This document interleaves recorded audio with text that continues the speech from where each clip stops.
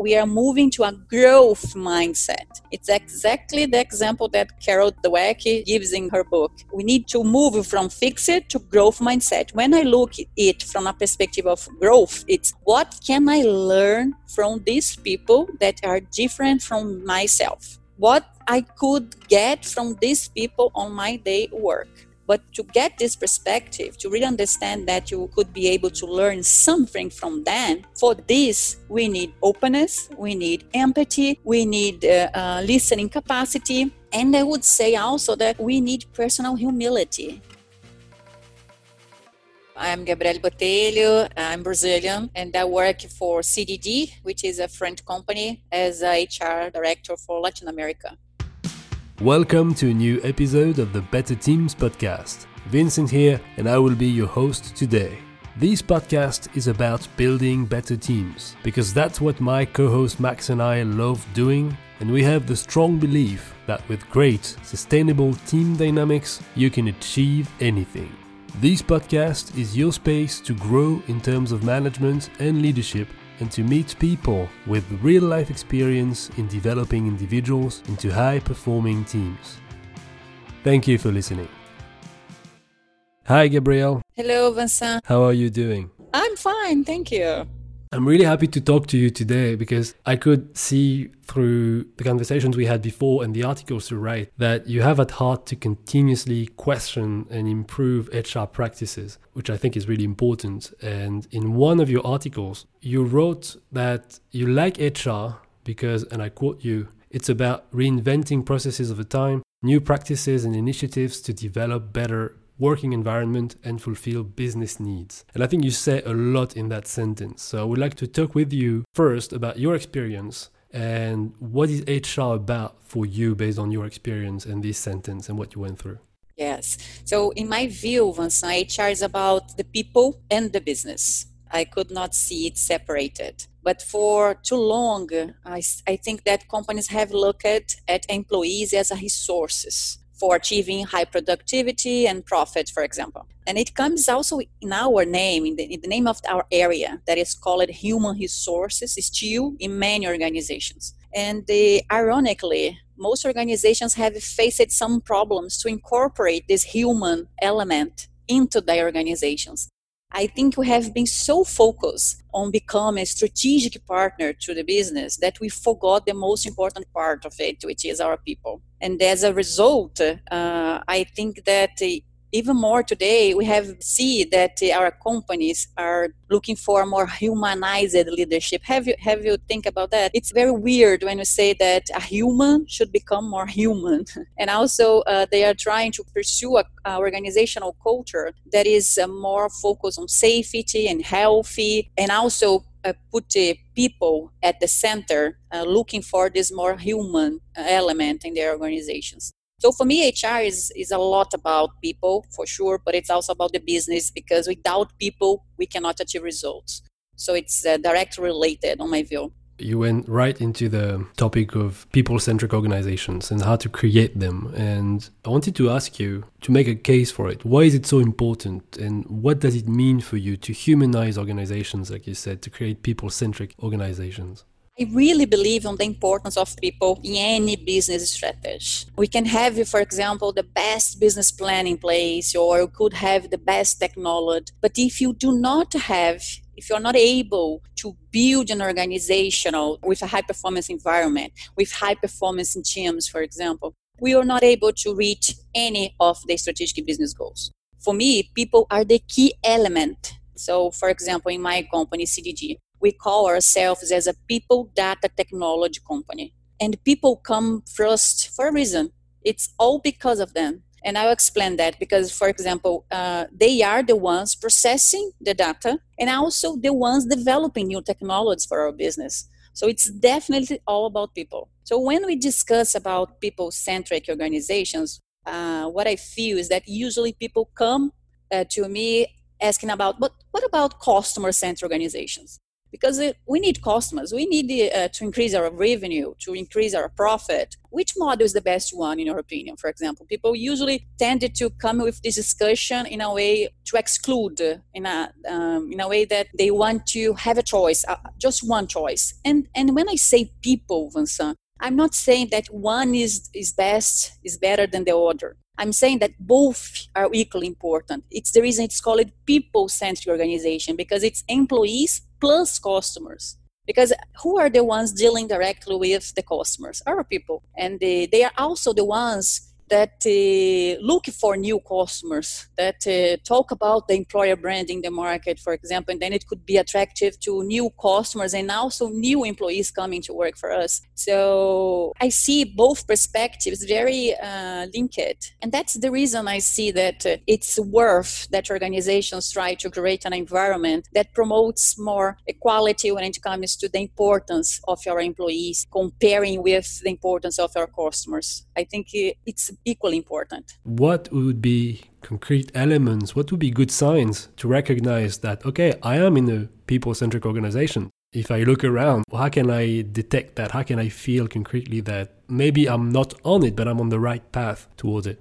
I think we need to create the habit of asking to our employees.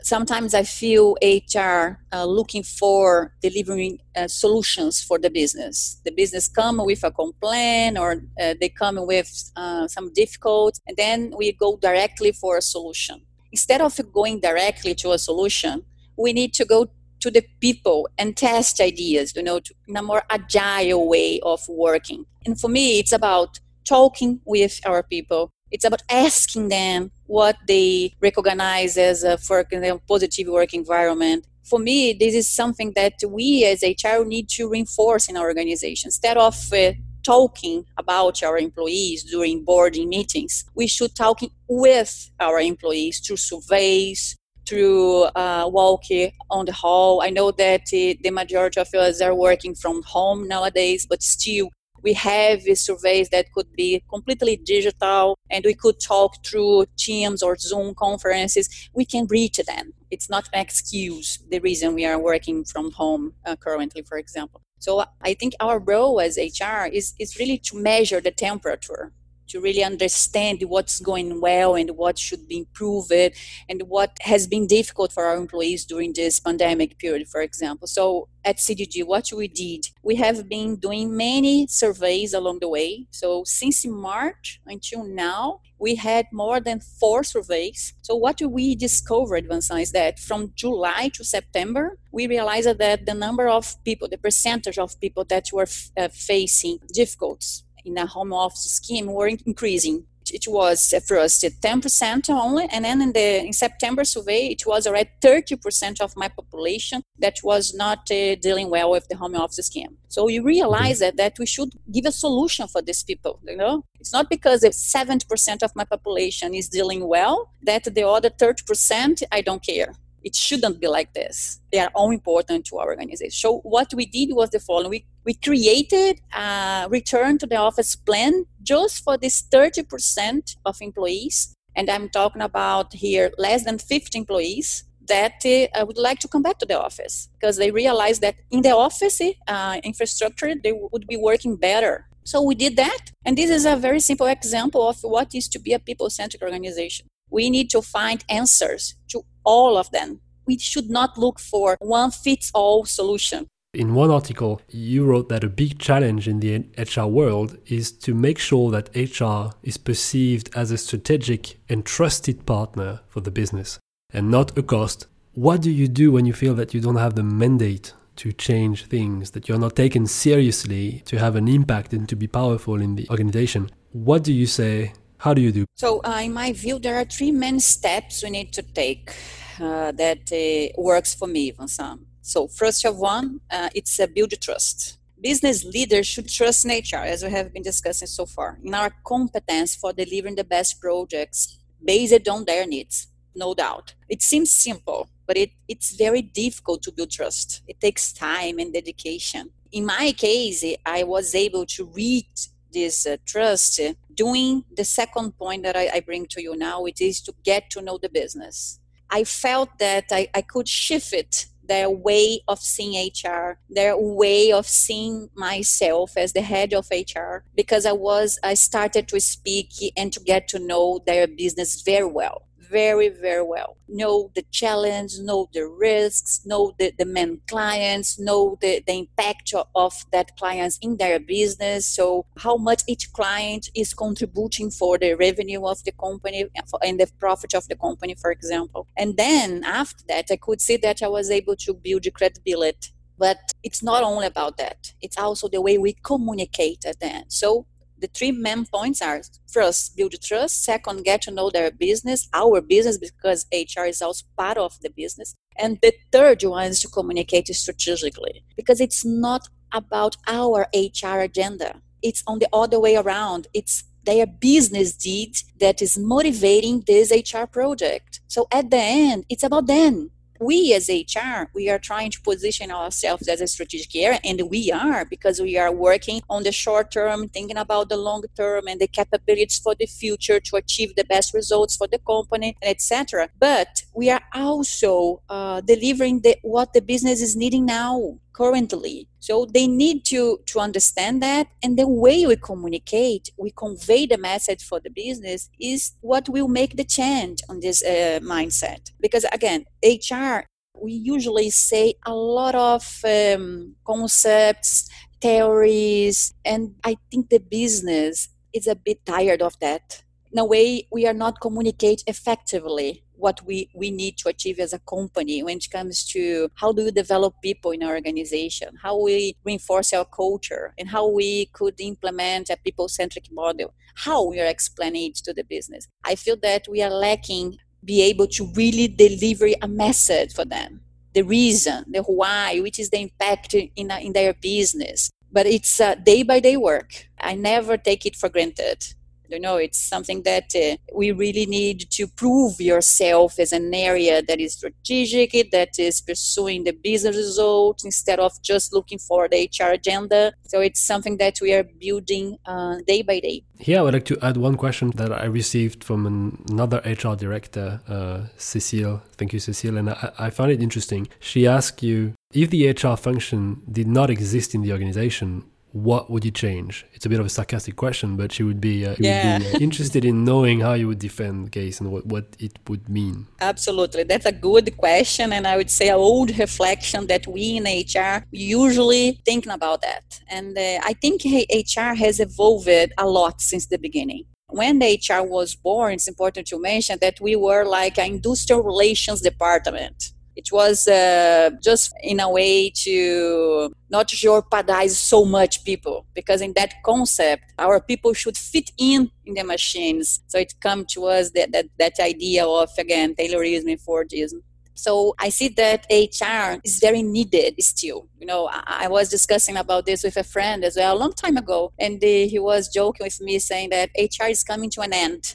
Because if you reach a time that leaders could do everything that we do, we should not have a reason to be an area anymore. And then I replied to him, I don't think so, because at the end, we as HR, we do what I see that the leaders from the business are not so focused on. It's about compliance. It's about legislation. It's about company's reputation. Because if you do not treat your employees well, with respect, it will result in a bad reputation in the market. It will result with fines from the governments, for example. So HR takes care not only of the soft skills, which are the capabilities for the future, as I mentioned before, but also when it comes to the hard skill. And this part of compliance and local legislation, it's a very hard one, and I don't see that they give the right importance to that, and I don't see that they want to deal with that as well. So in a way, I think HR will be important in the years to come.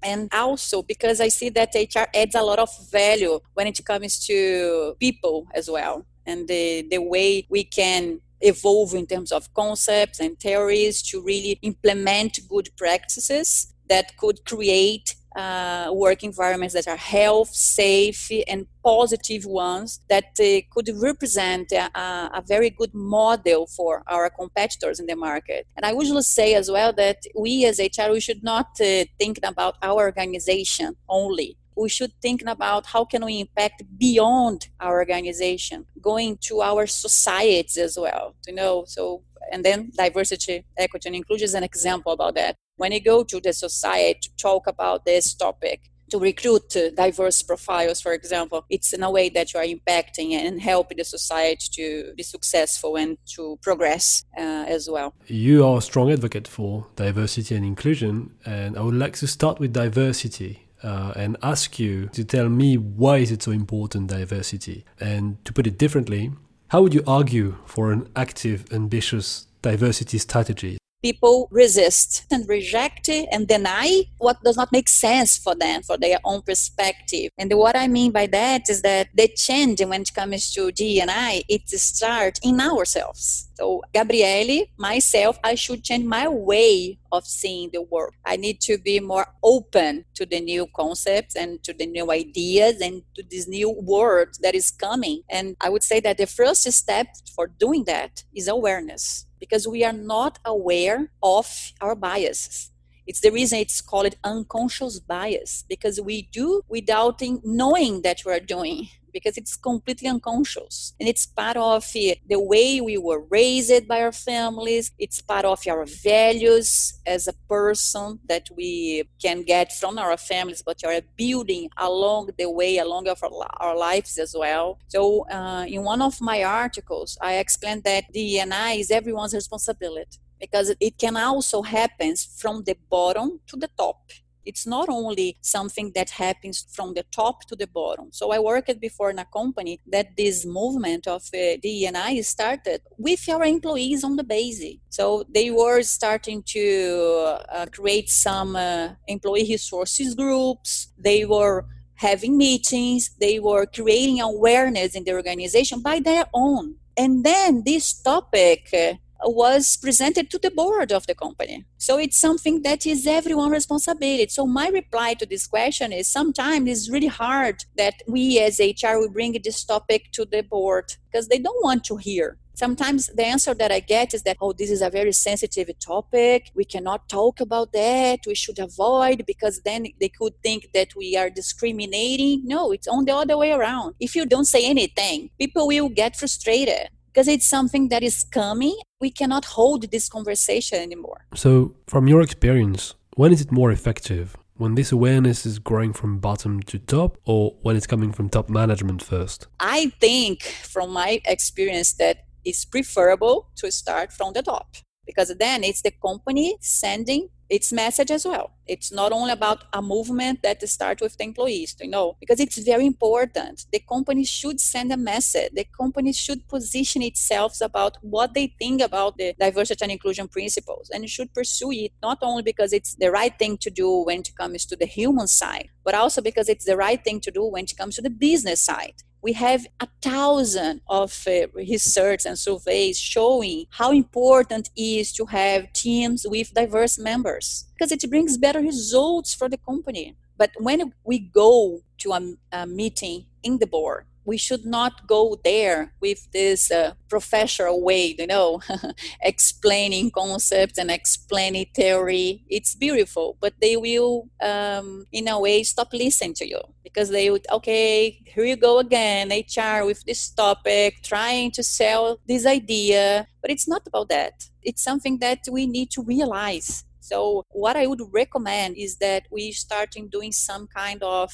workshops where our board members, where the executives could find themselves this answer. Instead of HR giving them the answer, showing them what we should do, let's try to work together and find the best solution for our company. What makes sense to my organization? It's aligned with the values of my company. It's aligned with the purpose, the mission, the vision of my organization. It could happen that what makes sense for my organization does not make sense to your organization. So we need to be flexible and open to really build our own, for example, concept of diversity. We should be able to really find which are the principles of diversity, equity, and inclusion that we should prioritize, for example. So it's something that we should count with the board to discover and build together to really include them on this. Yeah, because Romain, another HR professional listening to the podcast, was asking how you can make sure diversity is really alive and not just a beautiful word on the internet or on companies' brochures. So you say being active, engaging the board, the top, if possible, is better, doing workshops and defining together what it really means and how it can benefit the company, right? Yes, absolutely. Otherwise, it's not going to work. I want to say a word about the well-known culture fit, because you wrote that it's a misalignment with respect to diversity and inclusion. And I thought it was interesting. Can you develop that statement? Why is it problematic, the culture fit? And why could it harm, actually, an effort towards people centricity? This expression, fit in, also comes from the first industrial revolution. Did you know that? It is from a long time ago. This concept came with the idea that the people that operate the machine should fit in the machine. So they should be the ones to adapt themselves to the machine. It was the concept of that aid. As I mentioned before, we as HR, we are constantly evolving, and we need to stop repeating some concepts that does not make sense at all anymore. So what I'm telling people when I say this is that I'm looking for people that is aligned with the way we do things in my organization. When I go to the market and I have this kind of recruitment advertisements, what we're trying to do here is to really attract the people that are the same. I'm looking for my organizational profile. And here I'm not talking about what is required for the job itself. I'm talking about the competence. I'm not talking about the competence. I'm talking about when you look to the people that work for your company, they are all the same. They have the same educational background, the same culture, the same race. The majority of the employees came from the same neighborhood, for example. They're all the same. And as a consequence, they think all the same. So it's in the unconscious bias as well. The organizations look for similarity. It's the unconscious bias called affinity. This is completely in disalignment with the diversity, equity, inclusion, because I'm not open to bring anyone that is different from the way I think, the way I behave, the way I work in my organization. Instead of looking for cultural fit, they should look for cultural add. A new concept again, because we're evolving and we should start thinking differently as well. So it's based on what this employee could bring and what this employee could add to my culture organization that could help me to reach better goals in the future. I'm not saying here that this person should be in disalignment with the values of the company. I'm saying that we as an organization, we are open to have different people, different profiles, diverse ways of doing things, and not just following the parameters of our organization. And then when we work like that, we are promoting more creativity, we are giving the opportunity to bring in more innovative products and innovative actions, and it also helps the environment. So organizations really need to rethink about this cultural fit concept and change it for cultural add, because again, the diverse profile that you are bringing to our organization does not mean that this person will be in completely disalignment what we think is important as an organization. It's not the point. The point here is that what this person could add and bring in terms of different perspective, different ideas to our business. So once you have hired great diverse talents, you're adding them to a company, they are an added value. There is the question of inclusion here. What does it mean for you to include people? I recently wrote an article as well based on my presentation during the HR Congress this year that I mentioned that and I reinforced that the importance of practicing equity first to then achieve inclusion. What is equity about? Equity is about fairness. It's about giving what the individuals need to succeed. We could also do a parallel here when it comes to equality, because equality is sameness. You give the same to everybody. Equity is fairness. You give what the employee need to succeed at the workplace. And it's the reason also that the name of the area is changing now, because in the past it was called diversity and inclusion only. And then you realize that we cannot achieve inclusion if you do not practice equity. So it's now called diversity, equity, and inclusion. This is the reason of the change of the name itself. And then if you give the employees the opportunity for them to succeed at the workplace, we are, as a consequence, including them. And then I will give an example. Here in my organization at CDG, we are now trying to be more flexible when it comes to the language. We are a French company in Brazil, but we usually ask for our new hires to have English. But we realized that it's very difficult to find good technical resources and technical employees with good expertise with fluent English. And then we also realized that, okay, this is something that we are creating, that we are avoiding people to get an opportunity. Because when you see the numbers in Brazil, only 5% of our population, and it's a very impactful number, only 5% of our population speak English fluently. Then what we did, we are starting bringing people without English, or at least without a very good level of English, and we're starting to sponsor English course for them. It's a very good initiative. It's what we call affirmative actions in diversity, equity, and inclusion as well. So I bring someone from the market that not necessarily has all the competencies that I need for the job, but once this person is in our company, we give them the tools for them to succeed. My last question is always the same to guests. I give you the final say. So who would you like to send a message to, and what would be that message?